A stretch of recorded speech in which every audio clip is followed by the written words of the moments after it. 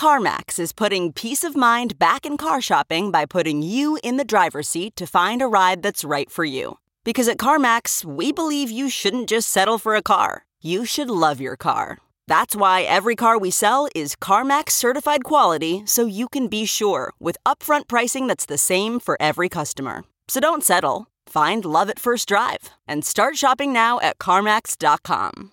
CarMax, the way car buying should be.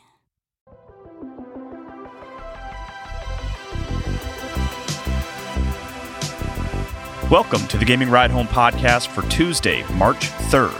I am Kyle Hilliard. Here's a whole bunch of video game stuff that happened recently.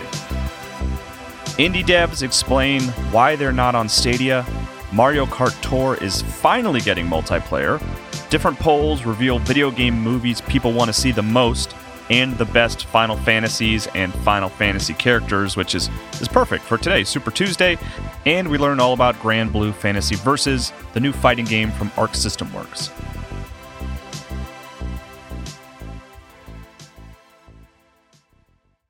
Indie devs explain why they're not on Stadia. Stadia, Google's ambitious game streaming service, which allows gamers to theoretically instantly play video games without purchasing physical media or even downloading video games to a local hard drive, has been out for a few months and has failed to make a significant splash. Part of the reason for the lack of excitement surrounding the service is its library of games is currently underwhelming, and one of its most notable blind spots is prominent indie games. Ben Gilbert for Business Insider reported on why this might be the case by speaking with a number of indie developers under the pretense of anonymity. Gilbert writes, "We were approached by the Stadia team," one prominent indie developer told me. "Usually with that kind of thing, they lead with some kind of offer that would give you an incentive to go with them. But the incentive was kind of non-existent," they said. "That's the short of it." It's a statement we heard echoed by several prominent indie developers and two publishing executives we spoke with for this Business Insider piece. "It's that there isn't enough money there," one of the publishing executives we spoke with said. "The offer was apparently so low that it wasn't even part of the conversation. The incentive isn't solely financial, but it's the main part of the equation. When we're looking at these types of deals," another prominent indie developer said, "we're looking at, is this enough money where we have the resources to make what we want, or is this an exclusivity deal that gives us security?" they said. So that was from Business Insider. Google and its Stadia service is in a difficult position right now. It officially launched the service in a limited capacity in November with the option to pay $129 for a Chromecast Ultra and 3 months of Stadia Pro. And you also got access to a small library of games that would have to be purchased separately. And that library has just not grown much since the launch of the service. The long-term goal is to offer an alternate Stadia service that is free, and users just buy the games, but then they miss out on some of the more impressive Stadia features like higher resolutions. Right now, though, and this is just me sort of going off my own perception of the service as opposed to being based on scientific numbers, it just really hasn't made an impact. In November, it launched to unspectacular reviews. No one loved it. No one hated it. It was just fine, and I feel like that's really the last time I heard much about Stadia. I love the pitch of Stadia, especially as someone who doesn't like sitting at a desk to play PC games. I love the idea of streaming games to an underpowered laptop, or especially to my phone laying in bed, and I really hope Stadia can be that someday, but right now it's just not looking strong.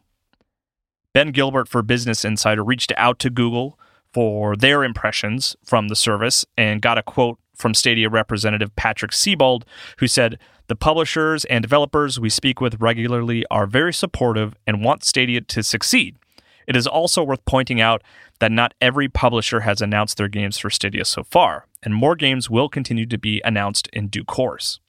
I'm honestly pessimistic about Stadia's future right now, but I do want it to succeed so I can comfortably lay in bed and play graphically intensive PC games on my phone. So in that sense, I'm rooting for Stadia. Hopefully, I will be able to play PC games on my phone in bed soon." Mario Kart Tour, the mobile Mario Kart, is finally getting online multiplayer next week.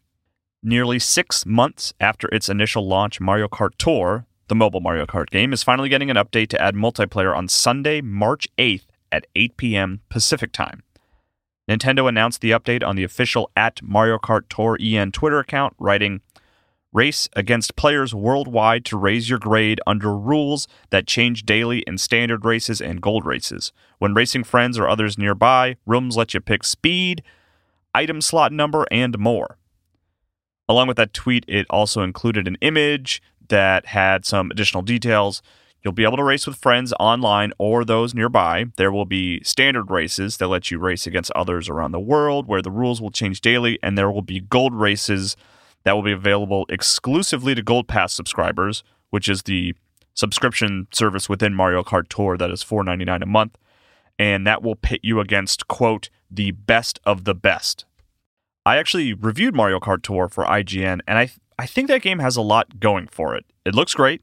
It plays well for a touchscreen racer, and the races are quick, which is good for a mobile game, but it is wild that it has taken as long as it has to add multiplayer to Mario Kart, a series renowned for its multiplayer. I'm curious to see if multiplayer gives it a little boost in popularity. If people weren't playing Mario Kart Tour before, I don't know that it was because the game didn't include multiplayer so much as people just didn't like playing a free-to-play touchscreen controlled version of Mario Kart. I played it a lot when it first came out, but that was out of review obligation and responsibility. I do think the game is pretty fun, but I don't know that I will check back in when the update releases on Sunday night. I don't think it's going to make that game any more of a destination than it already is for me. The Hollywood Reporter did a poll about what kinds of video game movies people want to see, and the results are really weird. Patrick Shanley for the Hollywood Reporter recently reported on a poll that the site ran to try and figure out what kinds of movies based on video game properties people want to see. Quote, "The nationally representative poll conducted from February 21st to February 23rd among 2,200 U.S. adults found that 44% of respondents were very or somewhat interested in a new Mario film, the most of any other game franchise on the survey. Pac-Man and Mario Kart tied for the number 2 spot, with 37% of respondents notching the very or somewhat interested votes. The full list and the percentages associated with each entry are strange and wild. It really kind of reads more like a list of video game franchises with the percentages corresponding to how recognized they are, as opposed to whether they would actually make a good movie. Super Mario Brothers is at the top, which is good because a movie is currently in the works with the animation studio Illumination, which is, they're the folks behind the Despicable Me movies and the Minion movies, The Secret Life of Pets, and then the recent Dr. Seuss adaptations like The Grinch and The Lorax. So number 2 on the list is Pac-Man, which, like I said, feels like it landed on the list not because it would be an interesting or good movie, but rather because it is a very recognizable and known video game franchise. And then it tied with Mario Kart, which I don't even know what that movie would look like. And then Donkey Kong was next. And then, honestly, the next 3 franchises are ones that probably could actually translate into movies, which is it was Grand Theft Auto, Call of Duty, and The Legend of Zelda. Now, I love The Legend of Zelda dearly, but I don't think I ever want to see a movie adaptation of it.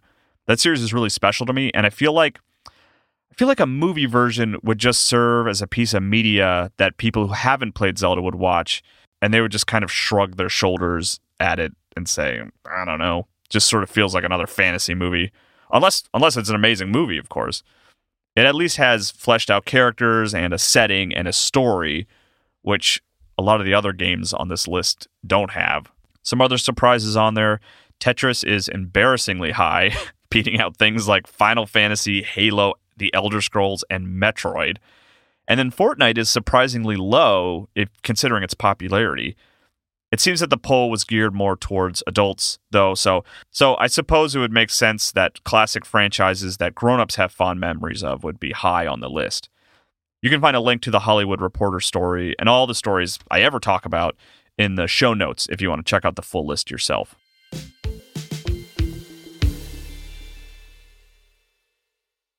Achieving a gorgeous grin from home isn't a total mystery with Byte Clear aligners. Just don't be surprised if all of your sleuthing friends start asking, "What's your secret?" Begin by ordering your at-home impression kit today for only $14.95. Byte Clear aligners are doctor-directed and delivered to your door. Treatment costs thousands less than braces. Plus, they offer flexible financing, accept eligible insurance, and you can pay with your HSA FSA. Get 80% off your impression kit when you use code WONDERY at Byte.com. That's BYTE.com. Start your confidence journey today with Byte. Delve into the shadows of the mind with Sleeping Dogs, a gripping murder mystery starring Academy Award winner Russell Crowe. Now available on digital. Crowe portrays an ex-homicide detective unraveling a brutal murder he can't recall. Uncovering secrets from his past, he learns a chilling truth. It's best to let sleeping dogs lie. Visit sleepingdogsmovie.com/Wondery to watch Sleeping Dogs, now on digital. That's sleepingdogsmovie.com/Wondery. Final Fantasy X is the best Final Fantasy according to a Japanese poll. I swear I didn't plan for the show to have two stories about polls on Super Tuesday, but, which, hey, make sure you get it registered to vote and go vote. But I suppose it's appropriate. And hey, polls like this are interesting. At least I think they are. Liam Doolin for Nintendo Life reported recently on a poll run by Japan's national broadcaster NHK, where it asked fans to rank the Final Fantasy games and its characters, and the results are interesting. The full list includes 30 Final Fantasy games, but I'll just give you the top 10 right here. Number 10, Final Fantasy 15. Number 9, Final Fantasy 11. Number 8, Final Fantasy 4. Number 7, Final Fantasy 8. Number 6, Final Fantasy 5. Number 5, Final Fantasy 14. Number 4, Final Fantasy 9. Number 3, Final Fantasy 6. Number 2, Final Fantasy 7, and of course, you already know number 1, it was Final Fantasy 10.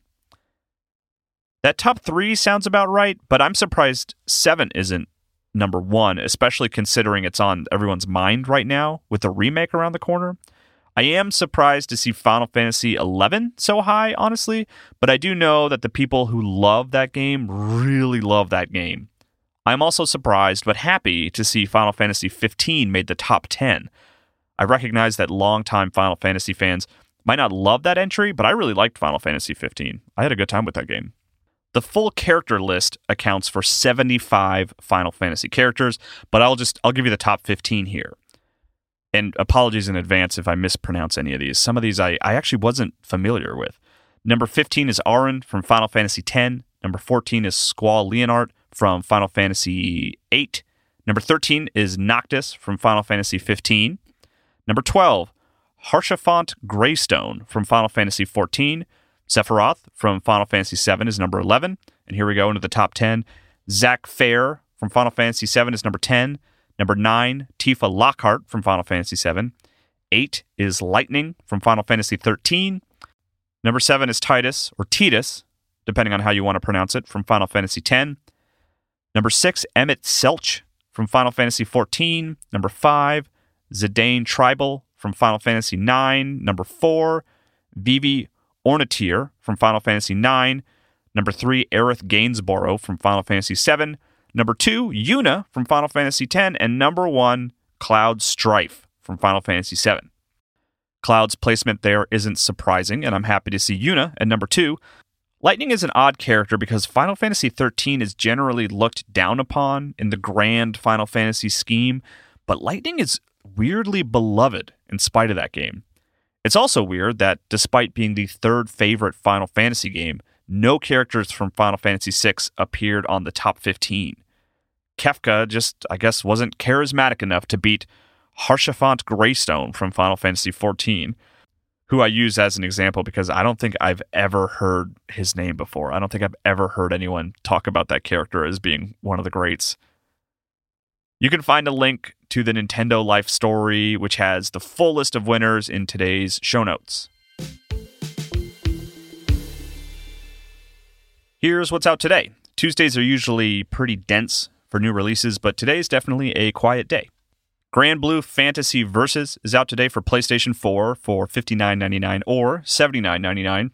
If you want the premium version that includes the game's soundtrack and art book, a handful of in-game cosmetic items, and some other bonuses, the game will also be coming to PC on March 13th. So Granblue Fantasy Versus comes from Arc System Works, and it's a fighting game based on the popular mobile Japanese role-playing game Granblue Fantasy. Alongside the fighting, there is apparently a limited RPG campaign. The core Granblue Fantasy RPG series has not yet made its debut in North America, so it's a little strange that the fighting game has become the series' first foot forward here in the United States. The game uses what now has become Arc System Works' signature style in that it looks fantastic. That shouldn't be surprising, considering it is coming from the studio that made Dragon Ball FighterZ and Guilty Gear. On Metacritic, the game has been reviewed by 12 outlets so far and is currently sitting at 76 on the Review Aggregate website. That's it for video game news today. As far as what I'm playing, I'm still making my way through One Punch Man. Got to get that finished up soon. Still ending my night with Pictoquest every night so far. Looks like I'm like 25% through that game. We'll talk more about it soon on the day it actually comes out, but there's another Picross game coming out called Murder by Numbers that I am super excited about. So we'll see if that unseats Pictoquest as far as my daily right before bed Switch game. Thanks for listening today. Feel free to send me tweets or DMs with feedback and corrections to either Kyle M. Hilliard or Gaming Ride Home. You can send an email to kyle@ridehome.info as well. And please consider leaving a review for the podcast wherever you listen to it. You can also check out my Twitch account, Kyle Impersonator, where I play random stuff a few times a week. And you can find me on The Min-Max Show for more long-form video game discussion. I will talk to you more about video games tomorrow.